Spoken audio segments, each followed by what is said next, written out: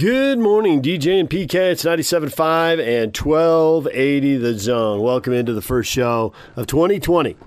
Nobody's going to call it 2020. I know it's like 2005. It's 2020. That's what we're going with. We can have a big old argument about that. That's what sports radio is good for. We'll get to that later. Right now, got to start off with the fallout from the Alamo Bowl as the youth season finishes with back-to-back losses for the second straight year. Kyle Whittingham, 20 wins and 4 losses in the regular season, 0-4 in the month of December. We will get to some of that in a moment, but first, let's hear from the Texas Longhorns as they take down the Utes 38-10. Yeah, certainly hats off to the University of Utah. Very classy organization in our dealings with them throughout the bowl week. I couldn't be more impressed, and certainly you don't win 11 games in the regular season without being an extremely well-coached team. I've got a ton of respect for Coach Whittingham and the way that he does things, and just getting a chance to spend a couple different times with him at length. Very impressive coach, and I look forward to continuing a relationship with him because he's one of the good ones out there. Hats off to our fans. Wow, that certainly felt like a home game, and I think I saw up on the scoreboard 60,000 something in attendance. What an awesome job for them to come support us. And then finally our players. Wow, did they play hard. And we knew that's what it was going to take. We knew that this was probably going to be the most physical team that we played all year. And our guys rose to the occasion. We were about as healthy as we've been in quite some time. We were fresh. The guys enjoyed the bowl experience the entire month leading up to it. They had fun with each other. They bonded, and they took care of their bodies. When it was time to work, they worked their tails off. Had a great few weeks of preparation, and couldn't be prouder of the way they played tonight, not just only in execution, but in effort and physicality. Just so impressed by them. Question, raise hand, front, middle. Yeah, Tom, in your 3 seasons, you guys have always had your best success when you're imposing your will on the opponent, metaphorically punching them in the mouth until they fold. Right? You guys did it again tonight. How do you get them to do it consistently, week in, week out, 13, 14 games? Well, we got to be healthy. We're not to the point yet where our depth is where it needs to be. We've got to develop that depth to do that, and it's got to be a mentality that permeates the entire organization, and it can and it will. And that's my job, is to make sure I don't have all the answers right now on New Year's Eve as to how to get that done, but I'm excited for the off season to challenge these guys, to understand what they're capable of when they do play that way. And this was an unbelievable learning experience for a lot of those freshmen and sophomores in that room. Those guys, we had our ups and downs with that crew throughout the season, but I think throughout, not just tonight, the 4 hours tonight, but throughout the bowl preparation, I think the light bulb went on as to what it takes to win at a championship level, and I'm excited to carry over those lessons into the offseason. Chip Brown with Horns247.com and The Zone in Austin. For Tom, how many practices did you end up having for this bowl game, and how many are allowed? I think you said you weren't going to hit the allowable or something, but and then for Joseph and Malcolm defensively, just talk about what was going on. You guys dominated the game, set the tone. Were they playing you any differently, Joseph, tonight? We only practiced 8 times. I think we went the Friday and Saturday when our coaches got off the road, and then we went Tuesday, Thursday, Saturday, gave the guys off for Christmas, and then came back the day after Christmas, had what would be basically a Tuesday practice. We practiced twice here, and had Family Fridays yesterday. That's not really a practice. It's a misnomer. Everybody thinks that you get 15, just like spring ball. You get as many as you want, is my understanding. So we've got to be smart, and certainly with the early signing period, that has changed a lot of that dynamic. With really only 2 weeks, and if you play in the championship game 1 week to wrap up, or mostly wrap up a signing class, so it leaves you much less time to practice. But it's worked out well for us the last couple of years because our guys are fresh, and but we've been doing that. We like to have fun during bowl prep. We really do. And these guys have learned when it's time to relax and have fun, we're going to do that. And we're going to do it full tilt. But when it's time to lock in, these guys have really grown up and matured that, okay, now it's time to practice and meet and walk through and all that stuff. And these guys have been dialed in to do that. Was your question, how do we feel dominating? Yeah. Wait, can you ask the mic? Can you direct it to one player, please? For Joseph and then for Malcolm, the dominating performance on defense and, what was going on out there. What was going on out there was just us having fun, and us having confidence in the defense. The defense, I know they put a lot of time into preparing this game for us, and they wanted to put us in the best position, in the best situation possible. So we just trusted them, we bought in 100%, and then we went out there and executed.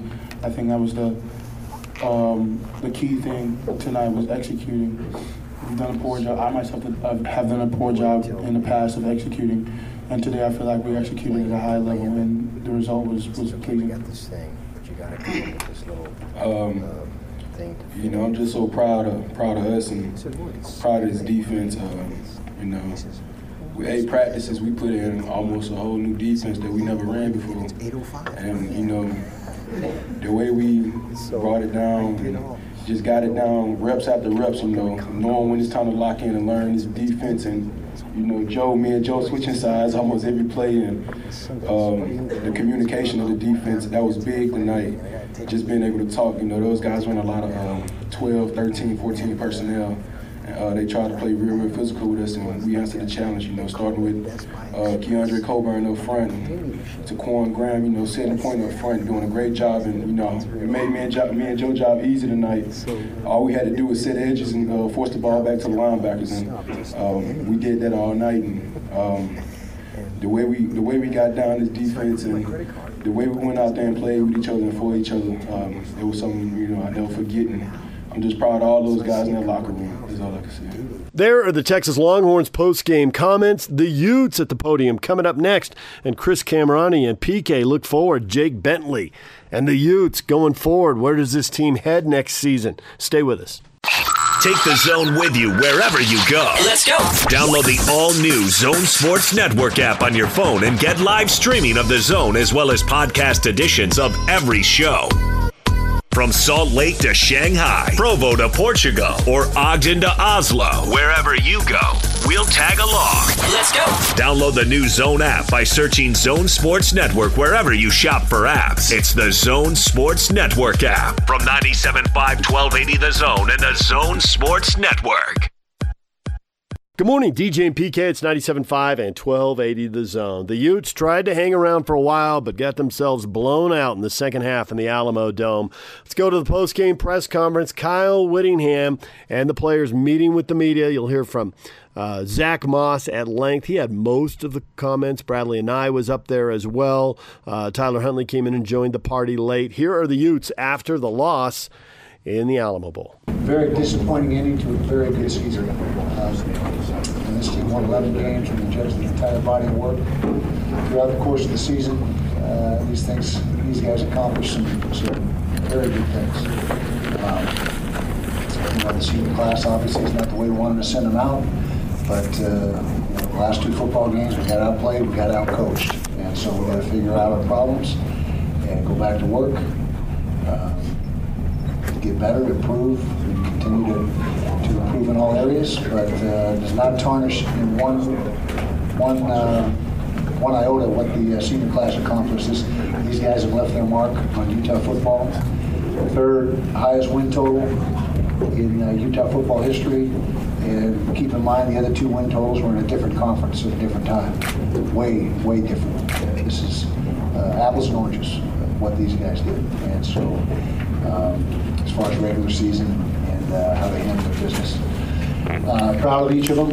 We're going to have a lot of representation from these seniors in the combine, NFL draft. I mean, these guys there's a lot of these guys that have a chance to play football a long time. The rest of them that don't get that opportunity, they've all got their degrees or will have their degrees. And so, like I said, very proud of these guys. And it's a shame we didn't finish stronger. Nobody's happy in our locker room. We're all feeling disappointed, but like I said, it's the time of year now where you judge everything. You take a step back, keep things in perspective, and understand what you accomplished and what your deficiencies are and what you need to work on going forward. So, questions?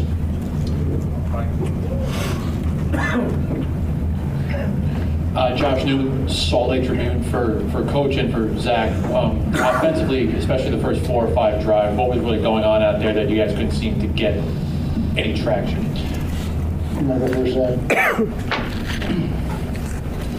We just wasn't able to find a rhythm. We wanted to soften them in the run game and try and reduce some of that blitzing that they were doing. They were blitzing pretty much 80% of the game. So we tried to, soften that up, but we weren't able to do that. So, we had some offensive woes throughout that game. Yeah, Zach hit it right on the head. We didn't make them pay for the amount of blitzing they were doing. We got to pick it up, and we've got to be able to get the ball downfield and make them pay. We didn't do that. We weren't handling the pressure like we needed to. They were playing all single cut. The DBs were jumping all the single cuts. When we put the tech long enough to get some double cuts in there, they did it. And so that was really that was the theme of the whole evening. Was that we just didn't handle that pressure like we should have. Josh Furlong, KSL.com. Kyle, the whole season you were able to do really well on the offense. Was, like you just mentioned, the offensive line just not being able to pick up the blitzes, or was there something maybe play calling wise or anything else that kind of changed that? You mean this particular game? The last 2 games. Last 2 games. Well, we got the same plays and back we can make a little bit of the same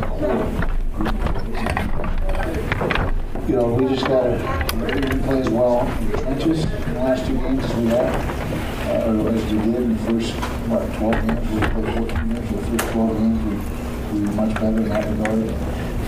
Defensively, we weren't good enough to. It was special teams, offense, defense. There was no one phase to point your finger at. And so, and that's the coaching. And we got to be better coaches.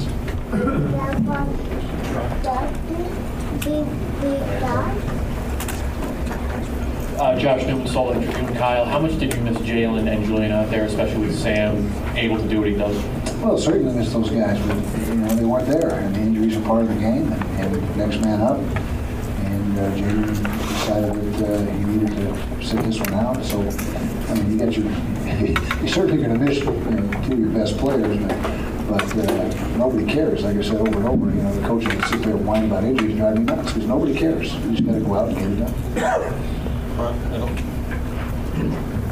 You spoke during the 8-game winning streak. Obviously, every game was a championship game because you needed to win in order to win the Pac-12 South. Can you put your finger out all of a sudden after 8, 9 and 10 were obviously hard to get or impossible to get?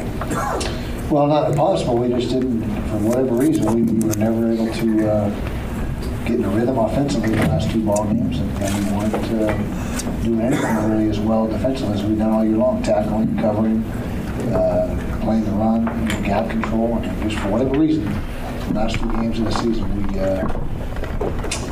we were not ourselves. Sam Parker with PSL in Salt Lake. Bradley, this for you, and actually for all of you guys. We'll start with you, Bradley. What will you remember about this team in light of the way the season ended? What will you take with you that you'll remember most? Just the love the guys have for each other. First, just walk around, shake each other's hands. Just goes to show you it's like the bond is there.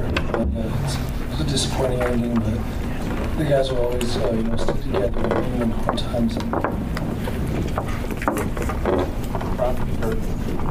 Kurt Craigthorpe, Salt Lake Tribune. Devin, you're the one underclassman in this group. How does this loss leave you feeling going into next season? You just want to go out. The seniors put in so much time into this program, and whenever you're not able to go out there and finish it for them, it's just a failure.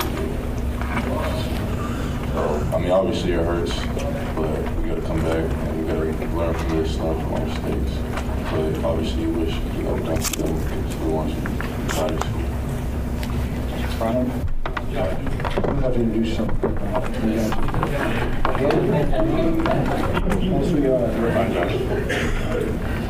For the 3 seniors here, a lot's been made about you guys leaving and what this team might look like next year. Can you just speak to what some of the underclassmen bring to the table and just how healthy this program is with you guys leaving at this point?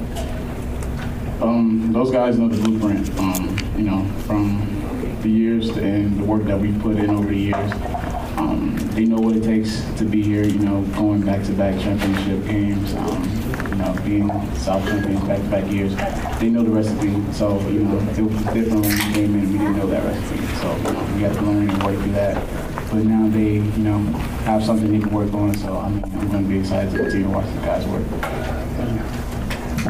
David James, KUTV at 975 at 1280 Zone for Zach and then for Tyler. When the next high school football star from Florida calls you for advice and says, what about Utah? What do you tell him? It's a great place to come and mature as a person, on and off the field. If you're really serious about your craft, this is a great place to come. The coaches push you on and off the field, especially in the classroom. Me and all the guys up here, except for Lloyd yet, are able to graduate in 3.5 years, and that's the biggest thing. We can play football for the next 2 years, 10 years, whatever it may be, but we always have our degree and we always have something to fall back on. So a lot of guys at a lot of different schools, coaches don't really push them that hard to go ahead and get something like this. So it's a great place to just go ahead and mature and better your life.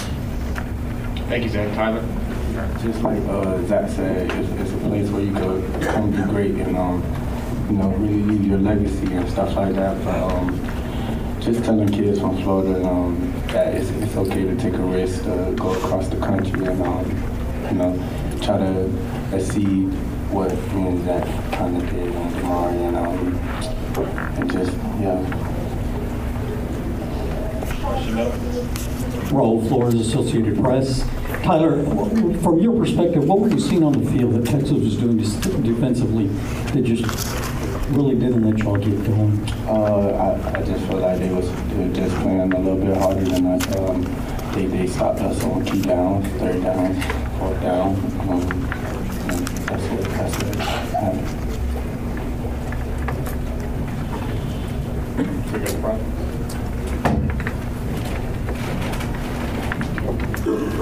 I'm going to ask all 3 seniors, and Tyler, I'll just start with you first of all.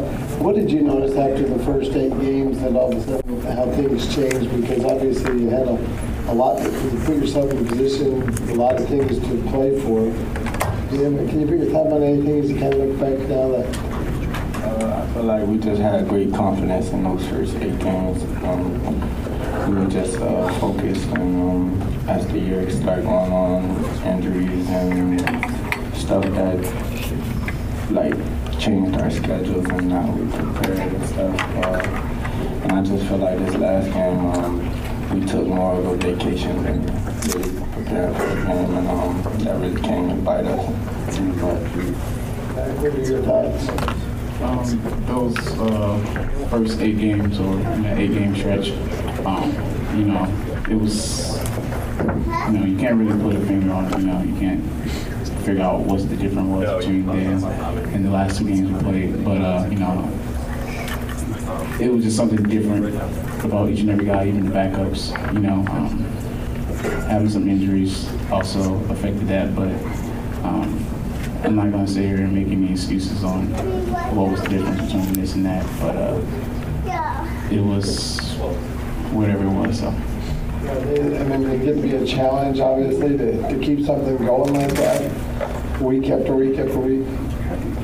Yeah, I think we had that 8-game stretch. We had our foot on the gas pedal, and we just kind of took it off towards the end. I think that's what it was. As far as intensity, both sides of the ball kind of just let off on that part.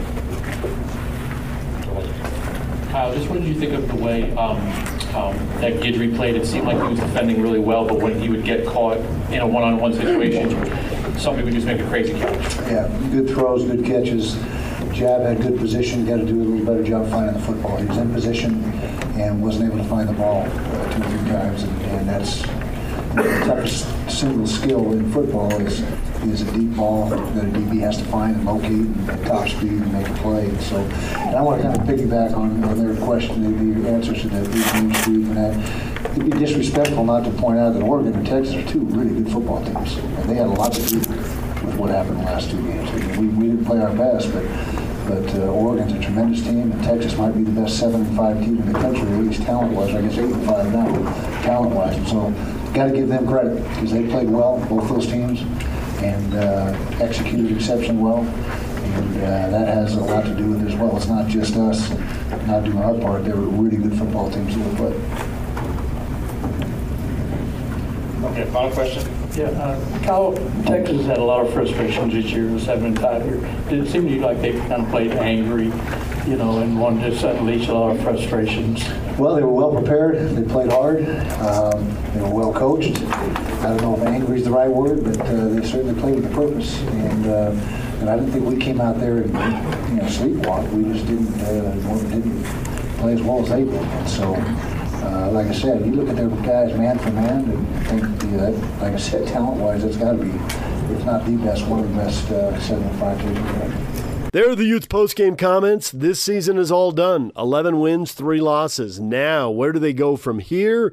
Jake Bentley stepping in to compete at quarterback. Chris Camerani with PK on 97.5 and 1280 The Zone. Now, for The Athletic, you did a piece on Jake Bentley. Is that correct? Yep. What'd you find out? Nothing earth-shattering. We are lucky enough to have a South Carolina beat writer, Josh Kendall, who's covered Jake for a long time, and he did a pretty good, exit feature story on when Jake decided to leave and transfer to Utah. But I was able to talk to, folks down in Opelika, Alabama, where Jake's dad worked at Auburn, which is just nearby, and just learning about how he grew up in a football family. It's not hard to see why Utah was attracted to getting Jake out here for obvious reasons. Andy Ledwig recruited him when he was at Vanderbilt, went down to Opelika and saw Jake firsthand, developed a good recruiting relationship with Jake's parents. His dad is now the tight ends coach at South Carolina. And, it's not hard to see why Kyle and Andy wanted him. I mean, he's a guy with 33 career SEC starts and 55 touchdowns and probably too many interceptions, but you're playing an SEC defense every week. And anytime you throw it, that's going to happen. So it's going to be fascinating to see how quickly – I don't want to, make an assumption that Jake is going to win the job early on. I just don't think you bring in a guy with that much experience for him to sit. So I think obviously spring will be wearing out a tired storyline of Jake versus Cam Rising, but I think when it's all said and done, Jake will go into the summer as the number one. Why didn't he want to stay in South Carolina and compete for the starting job? What was going on there?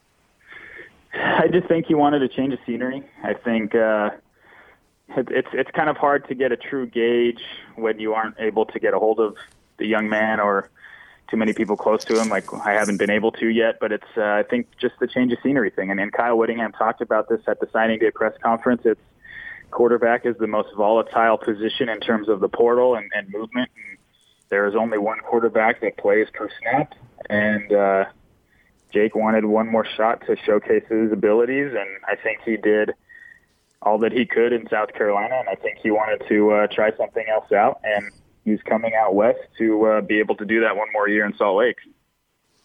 So it was just a Ludwig factor, and the Utes are a good program, and I guess Tyler Huntley being a senior, all those things into one? Yeah, for sure. I mean, I think I'm sure Jake and his family surveyed some Power 5 conference teams and, figured out who gives him the best chance of playing well, what the fit is. I mean, obviously Jake can throw it. He has a monster arm, but obviously he wants to be part of a balanced offense, which Andy Ludwig provides. And it's no knock on the Pac-12 here, but the Pac-12 does not sport the kind of defensive prowess that the SEC conference does. And not saying life will be easier on Jake should he win the job every weekend, but basically kind of saying that, if that makes sense. Yeah, Chris Camrani from The Athletic joining us on 97.5, 1280 The Zone. We saw, and I think Andy Ludwig was very, very emphatic from spring ball on, right from the start. Tyler Huntley a lot last year running the ball, and then Ludwig just basically saying that's not going to happen this year. What type of runner is Bentley?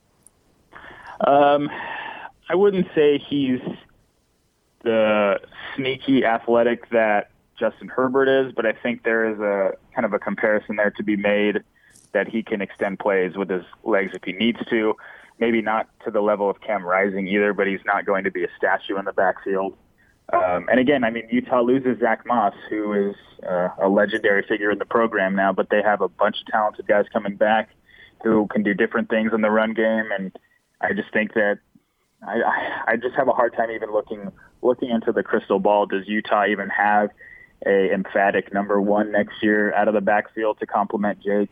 My guess would be you're just going to see Devin Brumfield and Jordan Wilmore. And I assume this new kid from Texas, Ty Jordan, who was a former Texas commit, will factor in just because of his ability in the speed game. So it's going to be, I think, you could see Andy open it up more and throw it more next year just because of the amount of returning players that Utah has on the outside. I mean, we forget that Britton Covey hasn't played since the fourth game of the year, and by next fall, Britton will have basically an entire year off to recover from his knee, and Brant Keithy's back. Everybody's back except for Damari Sipkins in terms of the skill position players. So Andy and Jake and Cam Rising, they'll have a lot to deal with next year. Yeah, you know what I find interesting that, they started Huntley his sophomore year. He goes 7-6 and then gets better as a junior. He got injured, but he still was better. And then his senior year, he turns out and has a really good season, obviously a great season. I'm wondering, with Bentley coming in next year, do you think that helps obviously in the short term, but do you think that stunts it if he ends up playing the whole time for the following 2 years, because Rising could have got more experience next year and been ready for 2021, or none of that matters? You're playing to win games now. Yeah, I think you can make an argument for either side. I think the fact that Utah has so much returning talent on the perimeter bodes well for a seasoned quarterback to come in and capitalize on that. Cam Rising is a talent. The Utah staff loves him. There's a reason why he chose to come to Salt Lake. But the reality is he's never had a Division I snap in his years as a college player. And, Jake Bentley started 33 games in the SEC and started since his true freshman season. So I think the fact that Utah does have so much returning talent next year is going to play a factor in Jake likely winning the starting job. Now, again, that's just my opinion. Cam could come in and blow the doors off and be the guy. you were there a couple of years ago, PK. None of us really foresaw Tyler Huntley beating out Troy Williams Troy's senior year, and that happened. Yeah. So who knows? You never really know. Right. Yeah. Makes it interesting, though, and that's what we want. We want storylines that are interesting, and this kid coming in certainly makes the spring camp more interesting, and then obviously into August makes it more interesting. And for guys like you and me, that's what we live for. so good for us. We live to annoy the coaches with the same regurgitated questions every single availability. You're right. All right. Hey, thanks for joining us. Yes, sir. Thanks, PK. There's Chris Kamrani from The Athletic with PK. Take the Zone with you wherever you go. Let's go. Download the all-new Zone Sports Network app on your phone and get live streaming of the Zone as well as podcast editions of every show. From Salt Lake to Shanghai, Provo to Portugal, or Ogden to Oslo, wherever you go, we'll tag along. Let's go. Download the new Zone app by searching Zone Sports Network wherever you shop for apps. It's the Zone Sports Network app from 97.5 1280 The Zone and the Zone Sports Network. Joining us now, Sarah Todd of the Deseret News is the new Jazz beat writer. Sarah, good morning. Thanks for joining us. Good morning. I'm glad to be with you. It's my first radio show in Salt Lake City, so thank you very much. Well, it won't be the last because you probably already know this, but this town and this state obsesses over the Jazz. It's a big, big deal. They are linked to the big time. I'm sure you're well aware of that, but you've only been on the job a short time. How attractive was that for you? I want to get into your background in a second, but how attractive was that coming to a place where, like Portland, or even I'm in San Antonio right now covering the game here for the football, to where, you have the one team, and as far as the professionals, the big time, this is really it. Yeah, that was a really big deal to me. I wanted to be somewhere where the fan base and the market was really strong for the team that I was going to be covering.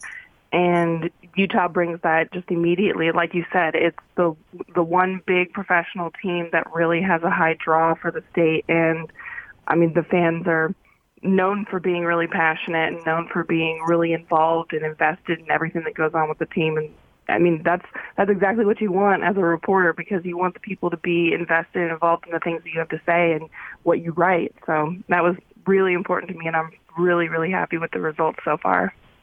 So give us a little bit of your background. Where have you been and how'd you get here? Yeah, I'm from California, from Northern California, and I covered the Golden State Warriors to start out my NBA reporting career. Covered them for a few years leading up to the 2015 championship, and then I shifted gears and moved to Philadelphia, and I was the Sixers beat writer for the last couple of years, so I've seen it from both coasts and really big markets. And now I'm here covering the Jazz. So you just wanted to get west, or you were dying to cover the Jazz, or both? Both. I really wanted to get closer to my family. I'm from a really small town called Paradise in California, which just became infamous this last year for being for being the town that burned down during the campfire. So when things like that happen in life, it kind of gives you a little bit more of a perspective, and I knew that I really wanted to be closer to my family. And as that was happening and then helping them relocate this summer, I just needed to make a move. And when the Jazz job became available, I knew it was a really good opportunity. Sarah Todd, new beat writer for the Deseret News covering the Jazz. I don't know how personal you want to get, but how was that situation? Because obviously the Paradise situation became national news. Yeah, it was, it's really strange. My whole life, no one has ever known where Paradise, California is. And then all of a sudden now everybody knows. And when I say I'm from Paradise, there's always kind of like this really bummer look on their face because it's a tough subject. It was really hard going through it. That day was really scary. I was in Philadelphia when it was happening, and one of the first things to go in Paradise were like cell towers and hospitals. So I couldn't get a hold of anyone. Once I started getting a hold of family members, then the last person to hear from was my dad, and I didn't hear from him for 4.5 hours, and we knew that he was trying to get out but didn't know if he did. And so, longest 4.5 hours of my life. It was a really hard thing, just seeing my family and all my friends and their families lose everything that they had.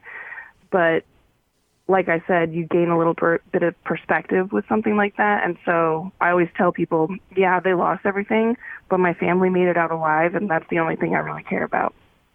Yeah, in the end, I guess that's what matters the most, rather than possessions or buildings or what have you. But it's a tough situation. Continue to read about that as their sports teams, from the athletic standpoint, the high school tries to get back on its feet.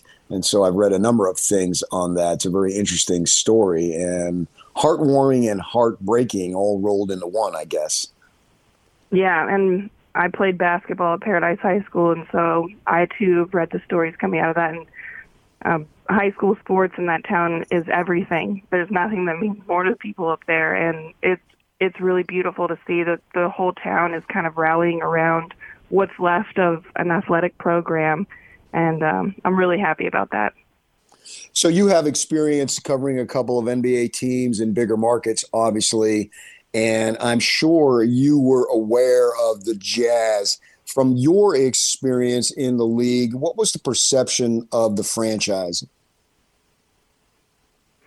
I guess my biggest takeaway has been the last few years and the way that they've kind of chipped away as one of the smaller market teams coming into the national conversation and doing it slowly and deliberately. And then mostly the last couple of years, it's been, keep an eye on this team, watch out, because they're starting to get better. Things are looking different. Obviously they got a new arena. And so when a team does that, they're starting to get better while they also have a new playing arena. Everyone in the league starts talking about this team's on the upstart. And so I've been keeping my eye on them for the last couple of years.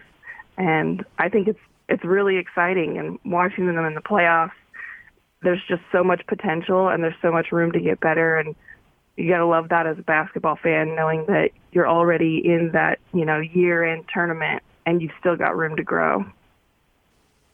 Yeah, absolutely. Since you've been here, I don't know how long you've been here. I assume a week or so. Is that accurate? Yeah, I got to Salt Lake on December 16th. Oh, okay. So they've already made a big trade. They've already made a couple of big moves. So you had to hit the ground running there. What do you think of the Clarkson move? I think the Clarkson move is great. I mean, I just wrote about this last night that, he's barely played 3 games and already made such an impact. And I'm actually surprised at some of his defensive capabilities. Watching him from afar, I never really thought of him as a defensive player, but he looks really hungry and he looks like he's really trying. And that's, half of it when it's on defense. When you look at a guy that's not good on defense, it's like, oh, he doesn't even try if you just put in a little effort. But he's really out there trying, and he's making good reads, and I've been impressed with him on that end. And then, of course, getting 20 points off the bench is no one's ever going to shake their head at that. On the other side of that, getting rid of Dante Exum, I know how much Utah fans had invested in him and how much the team had invested in him, but the timing of it, this was the best way to go, I think, because there's no really good way to develop a guy when you need to really invest time with him on the court when you're a team that's trying to get as many wins as you can, because then you could be developing him at the risk of getting those W's. Sarah Todd, new Jazz writer for the Deseret News, is joining us. Yeah, that's the thing about, I've been doing this radio show for almost 18 years now, and so we've gone through a lot of highs and lows, and there were several years where the Jazz were obviously building, and it was all about the future. And, you have to go through that, particularly as a smaller market. Obviously, you just can't go out and pluck the best free agents every year and all that stuff. But the great thing about it is that they're out of that, and it is a win now mode, and they're doing everything possible. To me, that's what sent the message, is that Clarkson comes aboard. We're trying to win, and we're trying to win now, particularly with the Warriors and their situation. There's an opening there, and, the Lakers are good. But they're fragile because they've got a 35-year-old. I think he turns 35 tomorrow or today, actually. And then, Anthony Davis had a little bit of an injury history. So the point I'm making is that it's win now mode because you don't know what's going to happen. And as you handicap the West right now, and you can disagree with me if you want, but because of there's a couple of teams, Lakers and Clippers may have separated, but it's not like it's like the Warriors of the last few years. So any one of those 6 teams could emerge from the West. So the Jazz have to be in that win now mode because the opportunity is there. Do you see it that way or differently? Absolutely. I'm not going to be the person that sides with Father Time against LeBron James. But still, I will say anybody is fallible, and that includes the Lakers and the Clippers, who are the front runners in the West and the favorites right now. That does not mean that the Jazz don't have a chance, and the West is open right now. It's open for somebody to come in and take a big step. And from the Jazz's perspective, that all looks great, and yes, they have to win now, but they also have to look at their own roster and their own ages, and right now is a really good opportunity for them. They don't want to wait a couple years and then perhaps pass up the primes of some of their players. So they have to be in that win-now situation because we're looking 5 years from now, this is going to be a completely different team. They might not have an opportunity to win. Like Donovan is still going to be great, and he's young, but that's not to say that everybody else will, but injuries might not happen. And so while they've got a good core and they have some pieces that can actually propel them in the playoffs, they have to be able to go for it, and you can tell that they're going. What do you make of the Conley situation? I know that Jazz fans have been pretty worried, or maybe not worried is the right word, trepidatious about whether or not he is actually going to be a good fit. And I know that things have been going good lately with him out of the mix and Donovan kind of handling things. But Conley is a great player, and he always impacts things when he's on the court. And I think just like any other player, like Bojan getting used to things, the way that Royce had to get used to things, I think that it's going to take time for Conley to actually integrate into this system and understand everything in the right way. And like everyone else, there's going to be ups and downs. I guarantee you that Jordan Clarkson is not going to be scoring 20 points off the bench every single night. It looks good right now, and when things don't get good, you're going to start wondering, like, why do we pick this guy up? But the net is going to be good. And I think that's the way it's going to be with Conley. And that's right now, I could be totally wrong, but from covering the league, I covered him in a playoff series against the Warriors when he was with Memphis. And he just does so many things, especially at that high level of competition during the postseason. And I think that the Jazz are going to be happy to have him once he's healthy and once he's on the floor. Sarah Todd, beat writer for the Deseret News for the Jazz. Obviously, I haven't met you, but I believe you're female. You got a female first name. You sound like a female, so I'm going to assume you're female. How is it? How has that been for you covering this league? Is that something we've gotten past, or is it still an issue? It only becomes an issue when people disagree with me. There you go. That's the first thing that like fans, people on Twitter, other people, they turn to try to use it as an insult. The good news is I'm very proud to be a woman in the sports world, and it's not a problem for me. If you're going to try to turn that into an insult, I'm just going to tell you, hey, guess what? I'm really happy about it, so you're wrong.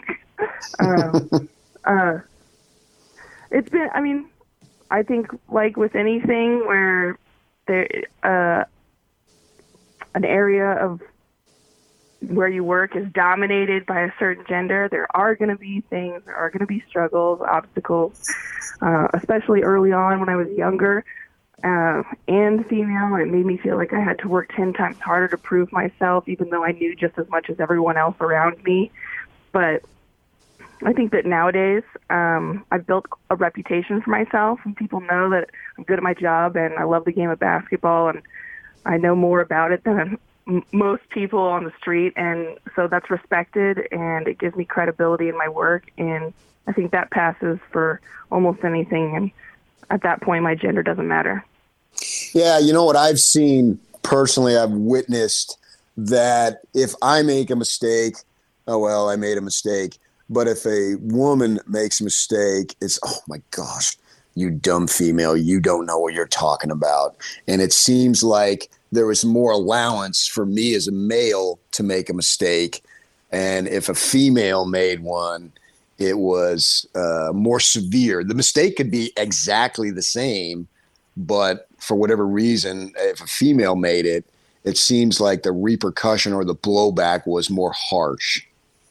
Yeah, I'm very, very careful about what I do, and I have to be that way because that is the situation, being a woman in sports media.